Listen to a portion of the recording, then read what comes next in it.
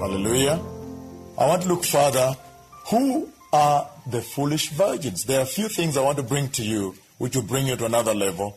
Number one, the first thing we know about them is that in the beginning, all the 10 lamps had the initial amount of oil. Hallelujah. And that tells you that there was a minimal basal level, original level, the beginning level of anointing oil in all the 10 lamps. Hallelujah. And that also tells you that all the lamps were capable of being lit by the Lord in the beginning. We also see that all the lamps at that time, as they were lit, were taken out and capable of burning from the time the waiting process began to the midnight hour. It is only when the midnight hour was approaching that finally all the lamps were beginning to burn out, to fade out, and to go low. Hallelujah. That tells you that there is a basic level of anointing of the Holy Spirit. In fact, this is what the Lord is saying, that every single person that was created and walking onto this planet Earth has the initial capacity, the initial capability to recognize that Jesus is Lord. Hallelujah. Because it is that initial capacity, that initial anointing, which the Lord imprinted in our lives. It is that anointing that the Lord prophesied in the book of Genesis chapter 1, verse 26, when he said, "Let us make man in our image and likeness." Hallelujah. Still on the same level, I am talking about the 10 lamps. Why is it that all the 10 lamps had to be lit? Does it mean they were empty? And the definite answer is no. That means all the 10 lamps had the basic level of anointing of the Holy Spirit, all the 10 virgins, the anointing that allowed them to recognize Christ and give their lives to Christ, be Christians, hallelujah. The lit anointing that allowed them to recognize that time has changed for the church, the wedding rings are in the sky, the clock in heaven says 1 minute to midnight, so they may know that Christ the Messiah is coming in the rapture of the church, to know that even the remnant church of Christ will be the one that will be taken from the church, so that they would have their lamps lit and step out of the usual church to go in the darkness and wait for the Lord with their lamps. They all had some oil in their lamps, the minimum level of oil. Let me bring you further. The book of 1 Corinthians chapter 12, verses 1 to 3, even underscores this much better. 1 Corinthians 12, verses 1 to 3. And it says, "Now about spiritual gifts, brothers, I do not want you to be ignorant. You know that when you were pagans, somehow or other, you were influenced and led astray to mute idols," okay? "Therefore, I tell you that no one who is speaking in the Spirit of God says, 'Jesus be cursed.'" You see that? "And no one can say, 'Jesus is Lord,' except by the Holy Spirit." You see that? That's why I'm telling you, all people that give their lives to Christ, they essentially activate that minimum level of the anointing of the Holy Spirit, which level was imprinted into their lives during creation, Genesis chapter 1, verse 26, so they can give their lives to Christ, say, "Jesus is Lord," and give their lives to Christ, so their lamps can be lit. Which means they must have that basic level of the anointing of the Holy Spirit.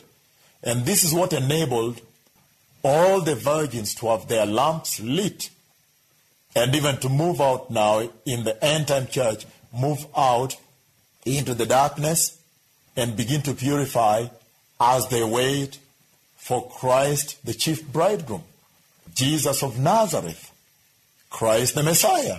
Hallelujah. They needed that minimum level to keep them even waiting until the midnight hour. Remember, their lamps did not go off until the midnight hour is when now every lamp was going low.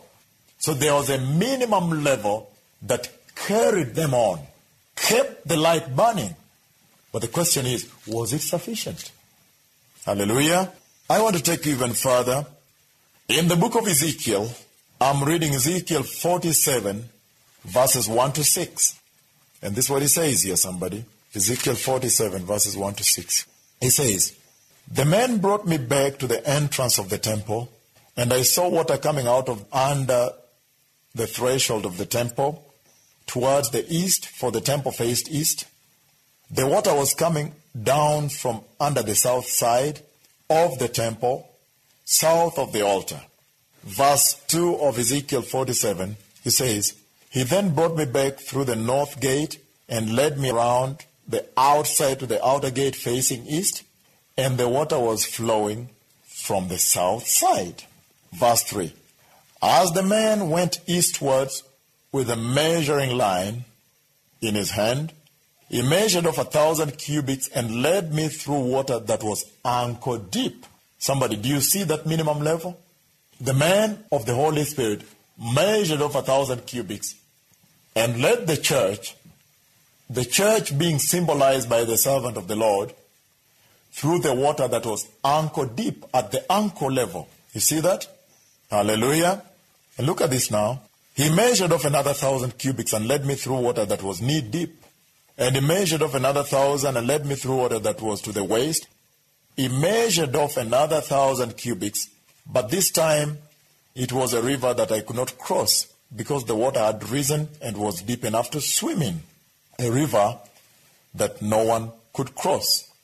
In Ezekiel 47, the Lord was talking about the latter glory that would visit the house. But it's very interesting to us here in this parable of Matthew 25, talking about the 5 foolish virgins and the 5 wise virgins that went to wait upon the bridegroom, that is our Lord Jesus, even towards the rapture of the church. It's interesting that the basic level of the anointing is the ankle level that he's talking about here. And you begin to see that there is a propensity, there is a capacity in the church for her to receive added levels of anointing of the Holy Spirit, which levels would be proportionate and commensurate with the prophetic timing, the end time. To me, that is even more interesting, because we see that when the midnight hour comes, then the minimum level cannot withstand the storms. You see that? No wonder the Bible says, "The days are evil, let us redeem time." The wickedness of the last days. You see that? But I just want you to understand that there is the ankle level, but this ankle level, like we can see, is short-lived. That is just the level that allows you to come on board. Because after that, you are supposed to show the light, which is the life of Christ, to the dying world. But how can you show that light when you are just at the ankle level, the level at which the lamps have been lit? That tells you that this ankle level is the level at which all the 10 virgins were operating, the basal level, the basic level of the anointing of the Holy Spirit. But this level also talks about the infancy, the infant church, the young church. Hallelujah. This level talks about the childhood in your Christian life. That means you are compelled to need more anointing of the Holy Spirit. You see that? So you can grow, so that the light you emit, which is the life of Christ in you as a Christian, may show more fruit. Hallelujah. And so that you too may enter into the rapture. Because, by the way, mark you, the rapture only takes the mature bride of Christ. So there must be a gradual transforming process a process of growth as the church is busy waiting on the chief bridegroom. Hallelujah. Waiting for the Messiah. What a mighty waiting process. You're waiting and you're growing. Hallelujah.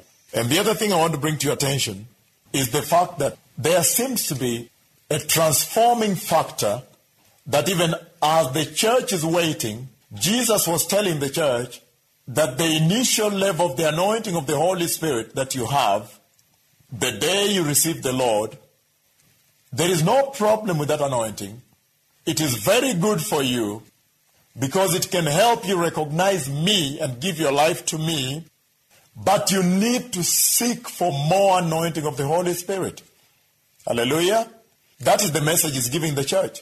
And he's telling the church, if you depend on that level of anointing, you are going to remain an infant forever. And I am not coming back to wed an infant. Hallelujah.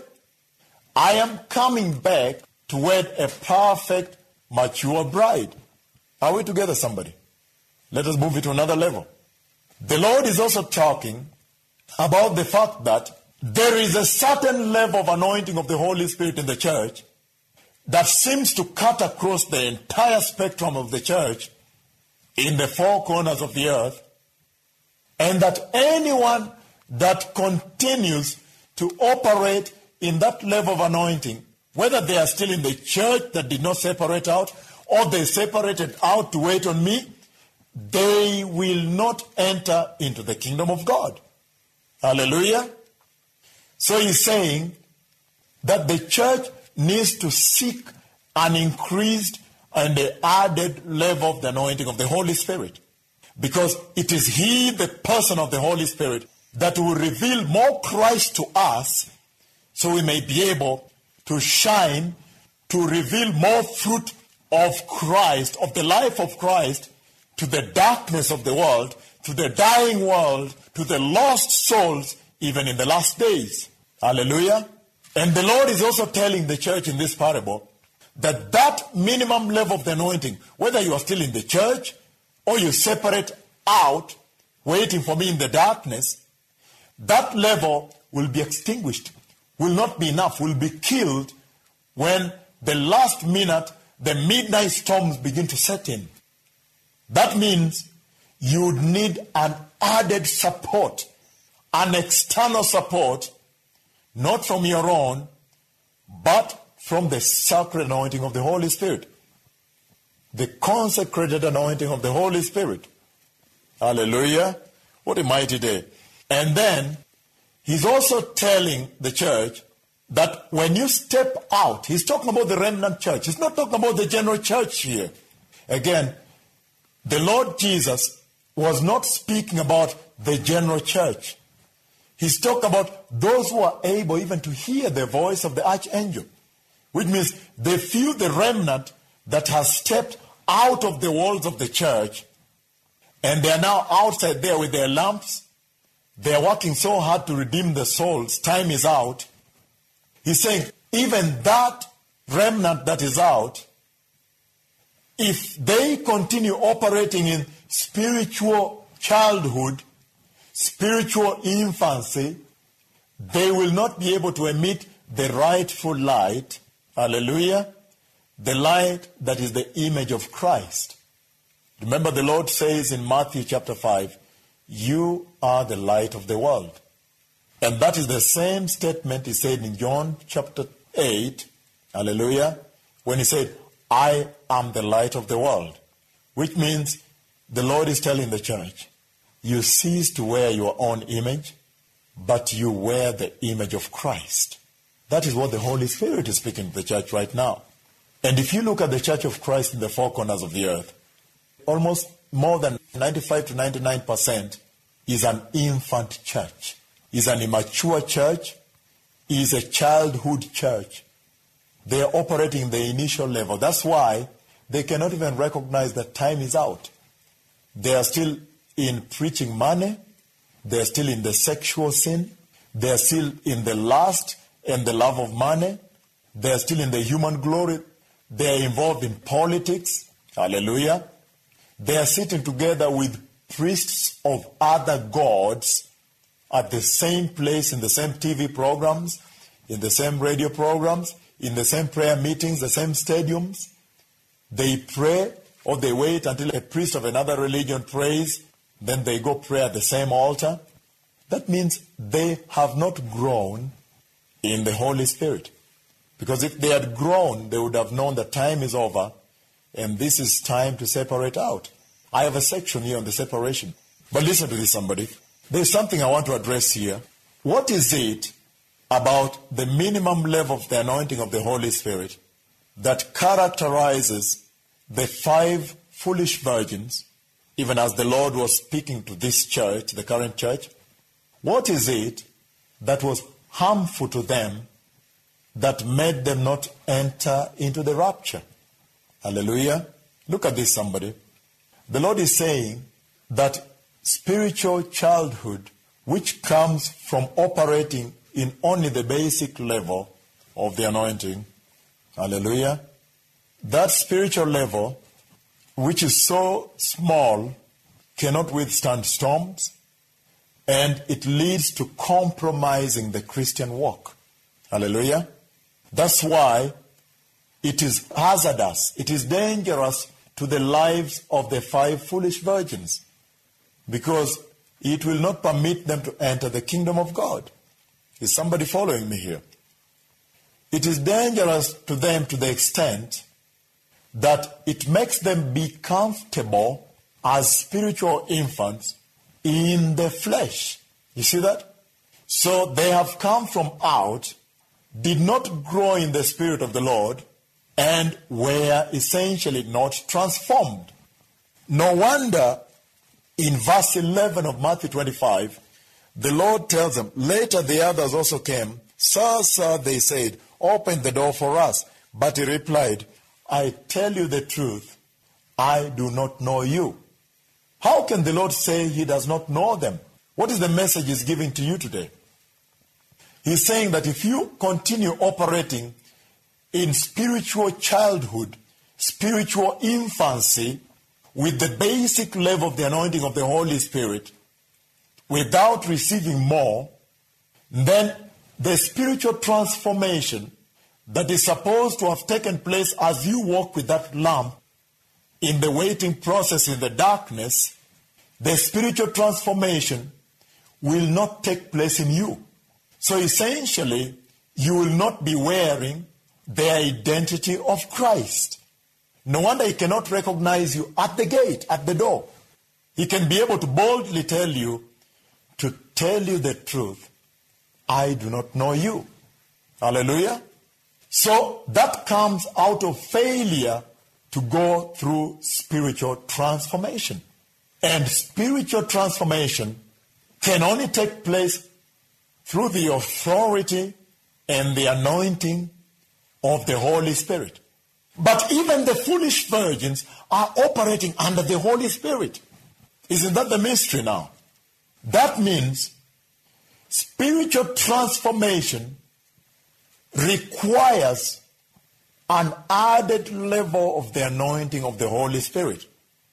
Because there are certain decisions that the bride of Christ has to make that have to be far removed from the physical decisions of the world.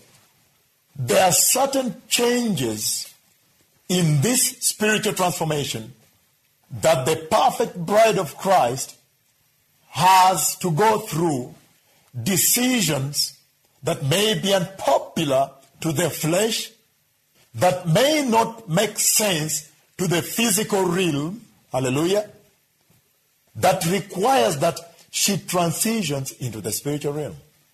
That means she needs to move to the next level of the anointing of the Holy Spirit. Hallelujah. That's why that minimal level yields infancy, spiritual childhood, which is actually hazardous, toxic to the 5 foolish virgins, to the church we are seeing today in the world.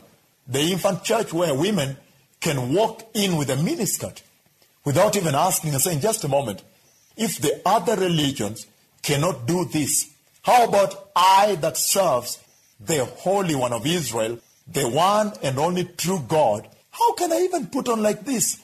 You see that? But listen to something else here, somebody. This spiritual childhood that the 5 foolish virgins were in is also toxic, is also hazardous and dangerous to the other Christians around her. You see that? Why am I saying so? Because at the time when everybody's trimming their lamps, hallelujah, because the midnight hour is here, you know every day that when you are burning a lamp and the oil becomes exhausted in that midnight hour, if you don't have the midnight oil to begin to burn, hallelujah, then you'll start burning the wick. Do you hear me, somebody?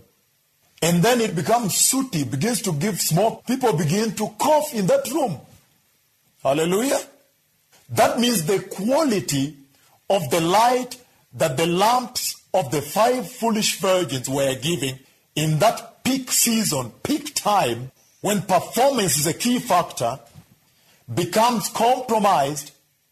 The flame they have will be mixed with dark, with smoke now, soot. And many people nearby will cough, become toxic, pollute people. Hallelujah. And that's what you see in the church today. That's why they say, don't worry. The Lord does not look at your dressing. He looks at your heart. That's why they can be able to go into a very dangerous bandwagon, a dangerous caravan. They can all jump on a dangerous horse, thinking that the Lord will not hold them accountable to Matthew chapter 5, verses 27 on, when he says, whoever looks at a woman and lusts at her has already committed adultery with her. Do you hear that, somebody? So they begin to write off the scripture. They say, don't worry. The Lord, he looks at your heart, not your dressing. And yet we know very well that the Lord will hold them accountable. Somebody, do you hear me here? That is what I mean by the toxic nature, the dangerousness of the light, of the spiritual childhood, of the 5 foolish virgins that did not have the anointing oil at the peak season, that now the smoke they emit, the light they emit is mixed with darkness, it is sooty, it is smoky. When you enter that room, many people ask, wow, is there no light in this room? No, but there is light. We've lit the candle. How come it's so dark? What's happening with this candle today? You see that? Because darkness begins to mix with their light. So they don't reflect the true light and life of Christ.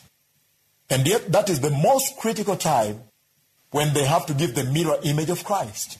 That is when there is so much evil on earth. That is when the midnight storms are coming now. Hallelujah. And they need to perform. Let me bring it to another level. Spiritual infancy and childhood, which is typified, characterized by the 5 foolish virgins, also creates what we call immunity to the gospel. I want to bring you now even deeper. These are the people that are so immune to the gospel that they will say things like, don't worry, just put on that miniskirt. The Lord, he does not look at your physical dressing. He looks at your heart. Don't worry, you can just fall in sin and come back. Because once the Lord died for you, there's so much grace, there's so much love, there's so much peace, there's so much healing. Without knowing that Romans chapter 6, Paul asks, should we continue in sin? Should we just continue sinning so the grace may increase? And the answer is absolutely not. You see that? Let me bring it to another level, somebody. We know that the wick that is burning, that is sucking the oil from where the oil is and giving the flame, is your heart. Hallelujah. And we know that when the wick has been shredded, they are thinner. Hallelujah. It burns better than a wick which is the whole stump of stock. You see that? That means when Jesus was crucified, he essentially crucified the heart of the church. You see that? It is the heart that Jesus ever died for. There's nothing else he died for. He died for your heart. So when he crucified the church on the cross at Calvary on that day, essentially he crucified the heart, the sinful desires of the heart. Hallelujah. So the heart was shredded into a wick. The more shredded, the better. And when the shredded wick touches oil, it has a higher efficiency of sucking the oil. And when you light it up first, it will give a huge flame that is not very efficient, and then later the quality of the flame will improve and give a brighter flame.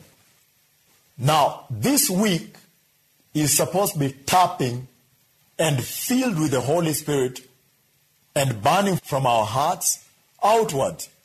And that's why the Lord says, it is very dangerous for us to remain in spiritual childhood, not to grow in the efficiency of the light that we give, the life of Christ we show. You see what I'm talking about here, somebody? It may impair other people, may damage other people. You see that? Let us look at the life of many, many servants here. The life of David. When David, the servant of the Lord, fell to sexual sin, what did David cry out to the Lord during restoration? He said, Lord, create in me a new heart. Hallelujah.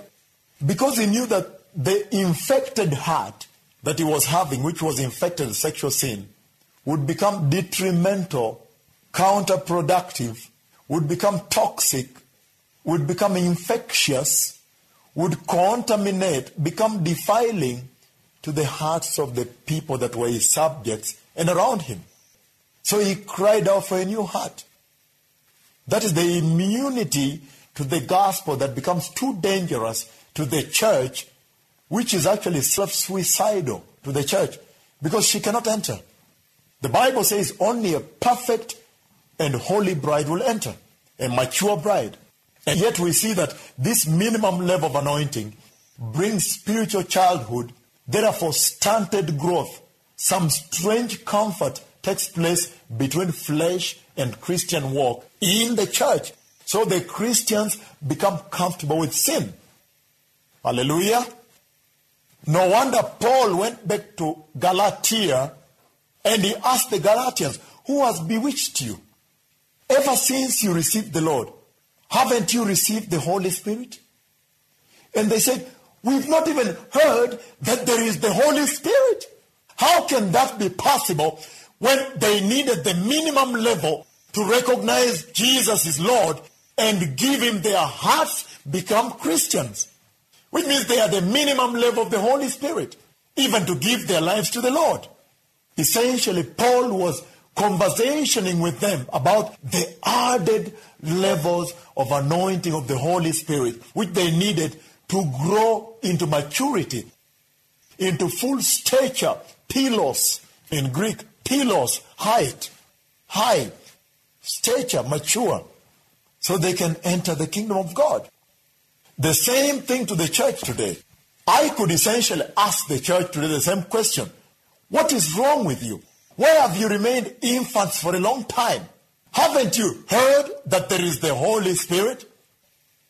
Haven't you heard that there is increased, the added latter anointing of the Holy Spirit that would be poured out unto all flesh, that would redeem you from spiritual childhood, so you may mature into the full stature, so you may inherit the kingdom of God for which you became a Christian in the first place. Hallelujah. This is absolutely amazing today. But listen to me, somebody. The Lord talks about the toxicity, the danger that is eminent and resident and present within the basic level of the anointing that the foolish virgins were operating under. The anointing that would definitely cause them not to enter the rapture, but to be ushered into the tribulation. Look at that, somebody. Which means they missed the rapture. And I told you here, and the door was shut. You see that? Let's look at the book of Revelation chapter 3, verses 15 to 18, to look at the toxicity the dangerousness of this basic level of anointing under which the foolish virgins operated. What an amazing revelation to the church.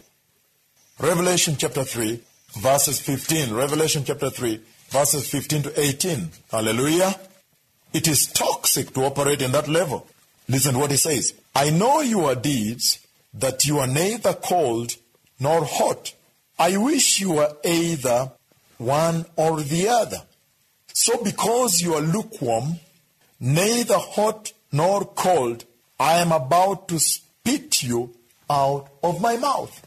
Do you begin to understand the greater depths to the danger that I'm talking about, under which these 5 foolish virgins operated when they refused to receive the added levels of the anointing of the Holy Spirit in the waiting process? I am talking about the real remnant that steps out of the Pentecostal church, and they step out in the darkness with their lamps and begin to wait on the coming of the bridegroom, the coming of the Messiah in the rapture.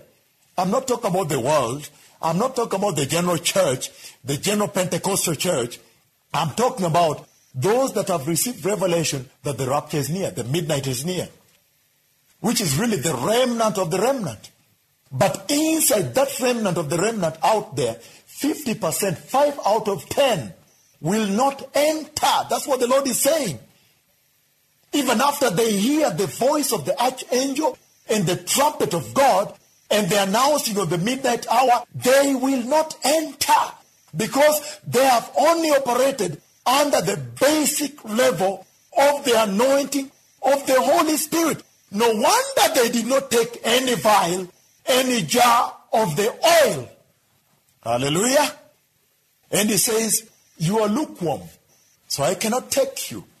You're absolutely lukewarm to me. 2 Peter chapter 2, verses 19 to 22 talks about the same thing. The anointing that is so dangerous that allows you to be immune to sin, to be numb. In other words, you are numb. You are insensitive to sin. Don't worry, there's so much grace. And Paul says, no, we cannot. The Holy Spirit says you cannot keep sinning because there is grace. 2 Peter chapter 2, somebody, verses 19 to 22. Look at what he says here. You see that? He says, hallelujah, they promise them freedom while they themselves are slaves of depravity. For a man is a slave of whatever has mastered him. If they have escaped the corruption of the world by knowing our Lord and Savior Jesus Christ, and they are again entangled in it and overcome by it, then they are worse off at the end than they were at the beginning.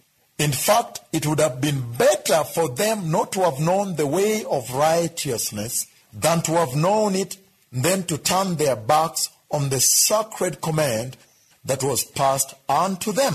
Of them, the proverbs are true. A dog returns to its vomit, and a pig that is washed goes back to her wallowing in the mud. Do you see how strongly the Lord speaks about the 5 foolish virgins? They have known that Jesus is Lord. They have gone even to another level. They have known that they need to be in the Pentecostal church, the church that teaches about the Holy Spirit. Because there are many churches that don't teach the Holy Spirit. You see that? They have, in the Pentecostal church, even known that Jesus is coming soon. The rings are in the sky. It is 1 minute to midnight, 11:59 p.m. And they have known that Jesus is not returning into the church. He's returning out there in the midnight hour in the darkness. So they have separated as a remnant and gone out into the darkness with a lamp so they may win more souls that are in the darkness. But when they are out there, they still became entangled into the very things of the corrupt flesh that they denounced when they received the Lord. He's saying their final condition is worse off at the end than they were in the world. You know why? Because they have not given the right light to the dark world. They have led many astray. Many people have received the Lord and try to live like them in compromise with sin, and hence many have gone to hell because of them. And their final condition is worse because the Bible says, don't envy the teachers of the law, because they will be held to a high account for leading many into hell.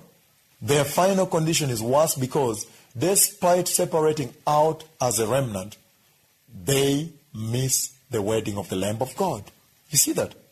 It would have been better for them to have remained as they were in the beginning, not lukewarm at all, cold, so the right gospel comes, pierce their hearts, get the right teachings that are not compromised with human philosophy, with the compromise of the world, the compromised teachings of the church prosperity gospels, horizontal preachings of the world, that it would have been better for them to have remained cold, non-born again, non-Christian, and then the right end-time gospel pierced their hearts, the gospel of the holiness of the Lord, the gospel of no compromise to sin, and then they would have walked straight into the rapture of the church, because through walking in holiness, they would have provided the right vessel that the Lord Jesus would have filled with the Holy Spirit over and over and over and over again. Hallelujah. Let us move to another level. Still talking about the toxicity, the danger that the foolish virgins operated under without knowing. This is the same concept of the modern Christianity. No, I am a modern Christian. Even Paul said it's healthy to drink a little bottle, a little glass. And yet we know today that alcohol has been one of the biggest source of defilement, the biggest instrument that the devil has used to bring road accidents, to kill Christians, to lead to sexual sin among Christians, to lead to drunkenness, to lead to addictions, to lead to all kinds of evil. And the Lord says very clearly here, drunkenness belongs to those who walk in the night, who walk in the darkness. Do you hear me, somebody? And yet if you walk in modern Christianity, which is the today's version of the 5 foolish virgins, walking in the minimum level of anointing, the Christian walk that is mixed with the world, then you would accept it. Because modern Christianity accepts modernity. And yet in heaven, there is no such a concept or such a phenomenon like modern Christianity. There is only one concept, the perfect and mature bride of Christ. Hallelujah. So we have seen that surely the 5 foolish virgins were very different from the 5 wise virgins. And we see an ongoing conversation, even as the Lord was describing them. Every letter of every word he used to describe them was very weighty, was very deep, and had a revelation that spoke to the church. And still in the same level of anointing that they operated in, the 5 foolish virgins, which level of anointing was very suicidal because it finished them. It did not allow them to enter into the kingdom of God.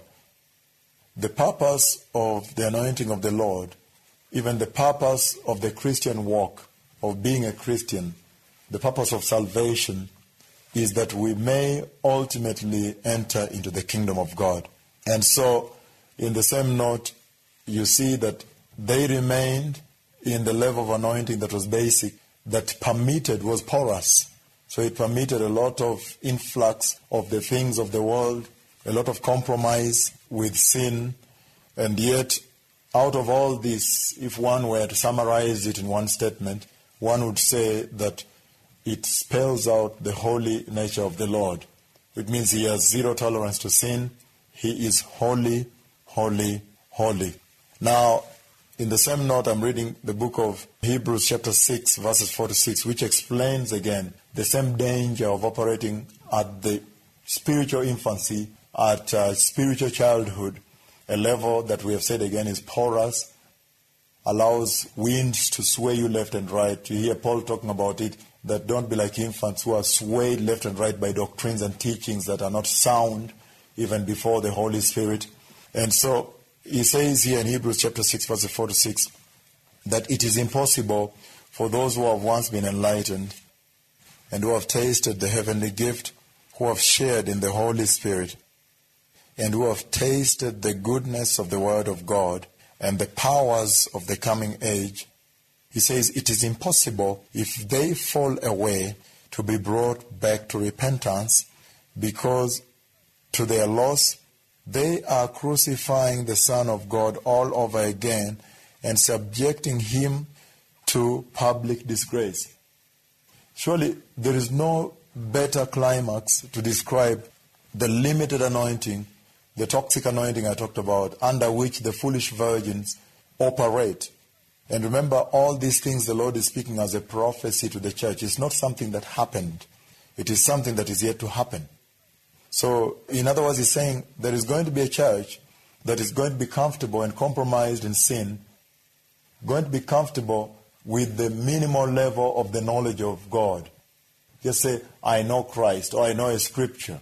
And we see this all across the board. We see Christians who can quote a scripture, quote for you a verse, and yet if you look at their very lives, it does not reflect a Christian walk.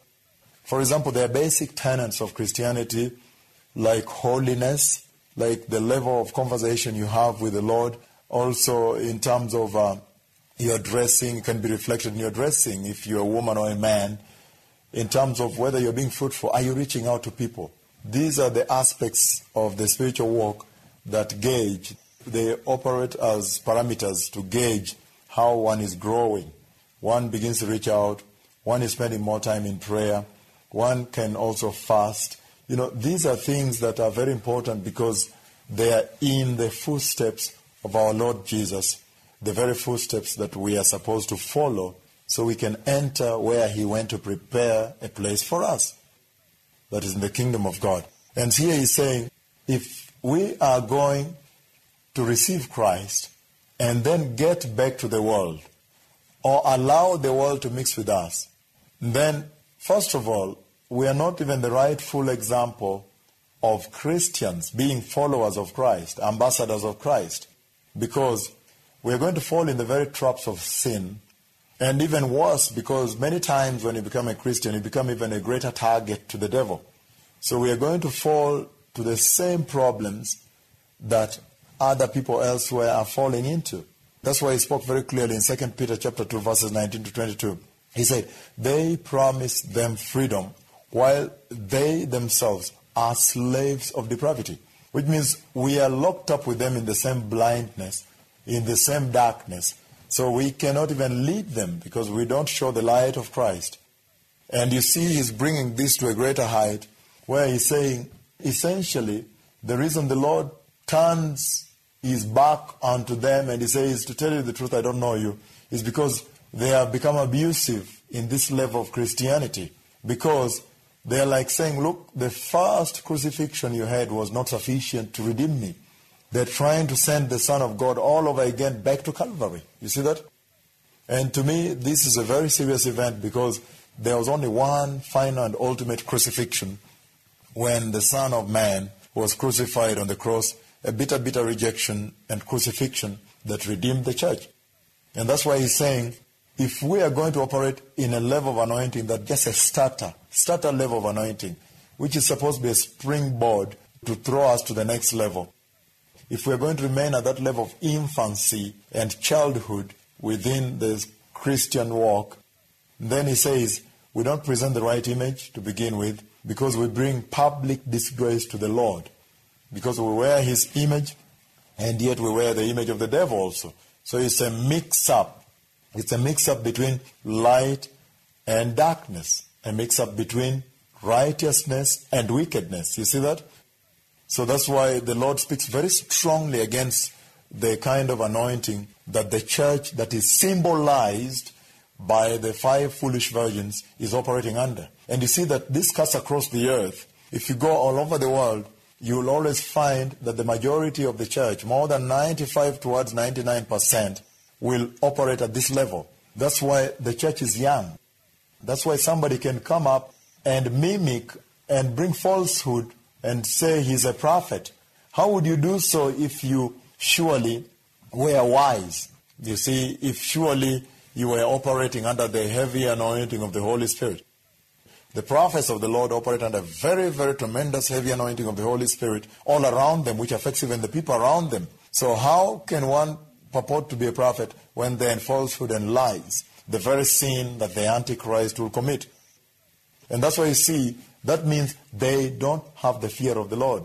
Essentially implying they are not wise, because the fear of the Lord is the beginning of all wisdom. So the Lord speaks very strongly against the anointing under which the foolish virgins are operating. In other words, he is asking us to make sure that we have spiritual growth. Spiritual growth becomes a very important thing in this whole conversation the Lord is having with the church. Hebrews chapter 10, verse 26-31, again, still describing the danger of operating under spiritual childhood, the very feature that characterized the 5 foolish virgins. No wonder they did not enter. And the Lord is very clear, they did not enter. And I want you to understand one thing as a church, that the Lord has separated out the unique, minute remnant that has stepped out for his sake, that are aware that the rapture is soon, and he has split it into half. He is speaking to half of them in a very strong language. It's not the general church you see out there. That one he's not talking about. He's not talking about the world, people who have not received Christ. He's talking about those that have stepped out as in waiting on Christ. And he's telling them, no, you will not manage. You will not be able to enter into the kingdom of God if you operate like that. Now, the book of Hebrews chapter 10, verses 26-31, it says, if we deliberately keep on sinning after we have received the knowledge of the truth, no sacrifice for sins is left, but only a fearful expectation of judgment and of raging fire that will consume the enemies of God. He says, anyone who rejected the law of Moses died without mercy on the testimony of 2 or 3 witnesses. And he says, how much more severely do you think a man deserves to be punished, who has trampled the Son of God underfoot, who has treated as an unholy thing the blood of the covenant that sanctified him, and who has insulted the Spirit of grace? You see, this borders on actually blasphemy and grieving the Holy Spirit, insulting the Holy Spirit, the Spirit of grace. And he says, for we know he who said, it is mine to avenge, I will repay, and again the Lord will judge his people. It is a dreadful thing to fall into the hands of the living God. In this very scripture, the Lord is underscoring, is emphasizing the fact that it is dangerous to know a little bit of the word, to receive the Lord, and recycle back into sin. Most of the church that you see today is a recycle church. They are always recycling between sin and Christ. Sin and Christ. And I tell you, that's a very pathetic state to operate under, because recycling between sin and Christ ultimately gives you the identity of the 5 foolish virgins and brings you into the tribulation, because you will not enter the rapture. Hallelujah. And now, I want to read the last and foremost scripture, which still talks about the same toxic anointing that characterizes spiritual infancy. The book of Numbers chapter 15, and this is what it says from verses 27 to verse 31. It says, but if just one person sins unintentionally, which means ignorantly, with ignorance, but if just one person sins unintentionally, he must bring a year-old female goat for a sin offering. The priest is to make atonement before the Lord for the one who erred by sinning unintentionally. And when atonement has been made for him, he will be forgiven. Verse 29 of Numbers 15. He says, one and the same law applies to everyone who sins unintentionally, whether he is a native-born Israelite or an alien. He goes on verse 30 to say, but anyone who sins defiantly, whether native-born or alien, blasphemes the Lord. Do you see that, somebody? Anyone who sins intentionally, he blasphemes the Lord, and that person must be cut off from his people, because he despises the Lord's word and he has broken his commands. That person must surely be cut off. His guilt remains on him. So this is very critical. This is the top now, the peak of the definition that is attached to the 5 foolish virgins. This is what the Lord was speaking to the church. The Lord was saying, we cannot have the knowledge of the truth. And we know that the knowledge of the truth implies receiving Christ, to make him as Lord. We cannot have the knowledge of the truth and then continue intentionally into sin. This is a very key scripture, even as one talks about the identity of the 5 foolish virgins. And that's why I said, I'm going to speak with you to greater depth about the marker, the identity marker that was worn by the 5 foolish virgins. So you may be able to do everything you can to avoid that marker. And in so doing, you'll enter the kingdom of God. Once you know that which did not bring them in, then you can now do that which brought the others into the kingdom of God. I want to bring us to another level and speak about something very, very important. The other people that were rejecting the new covenant, those are the Jews. We know very well that the new covenant came through the blood of Jesus. The new covenant came through Christ. And yet, the Pharisees, the Sadducees, and even the rest of the Hebrew people, most of them rejected Christ. But now, do they also fall within the definition of the 5 foolish virgins? How about the church? Is there anything the Lord was speaking to the general church about this rejection? I think there is a message here the church can pick also out of the way the Lord was describing the 5 foolish virgins. In fact, essentially, the Lord is directing this message to the church, that she may be able to know that he is very prophetic in everything he said, and this is yet to come. That is the day of the rapture. Now, I want to feature one area here.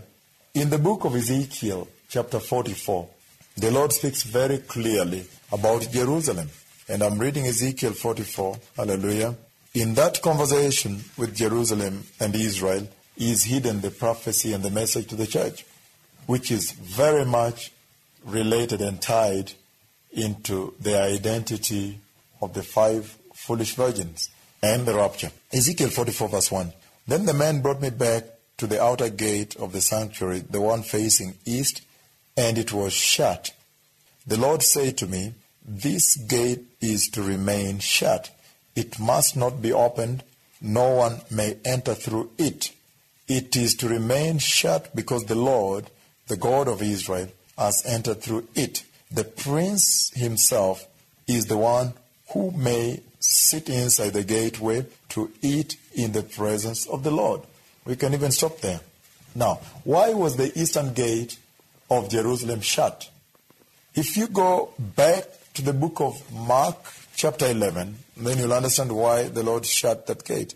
Mark chapter 11, verses 1 to 11.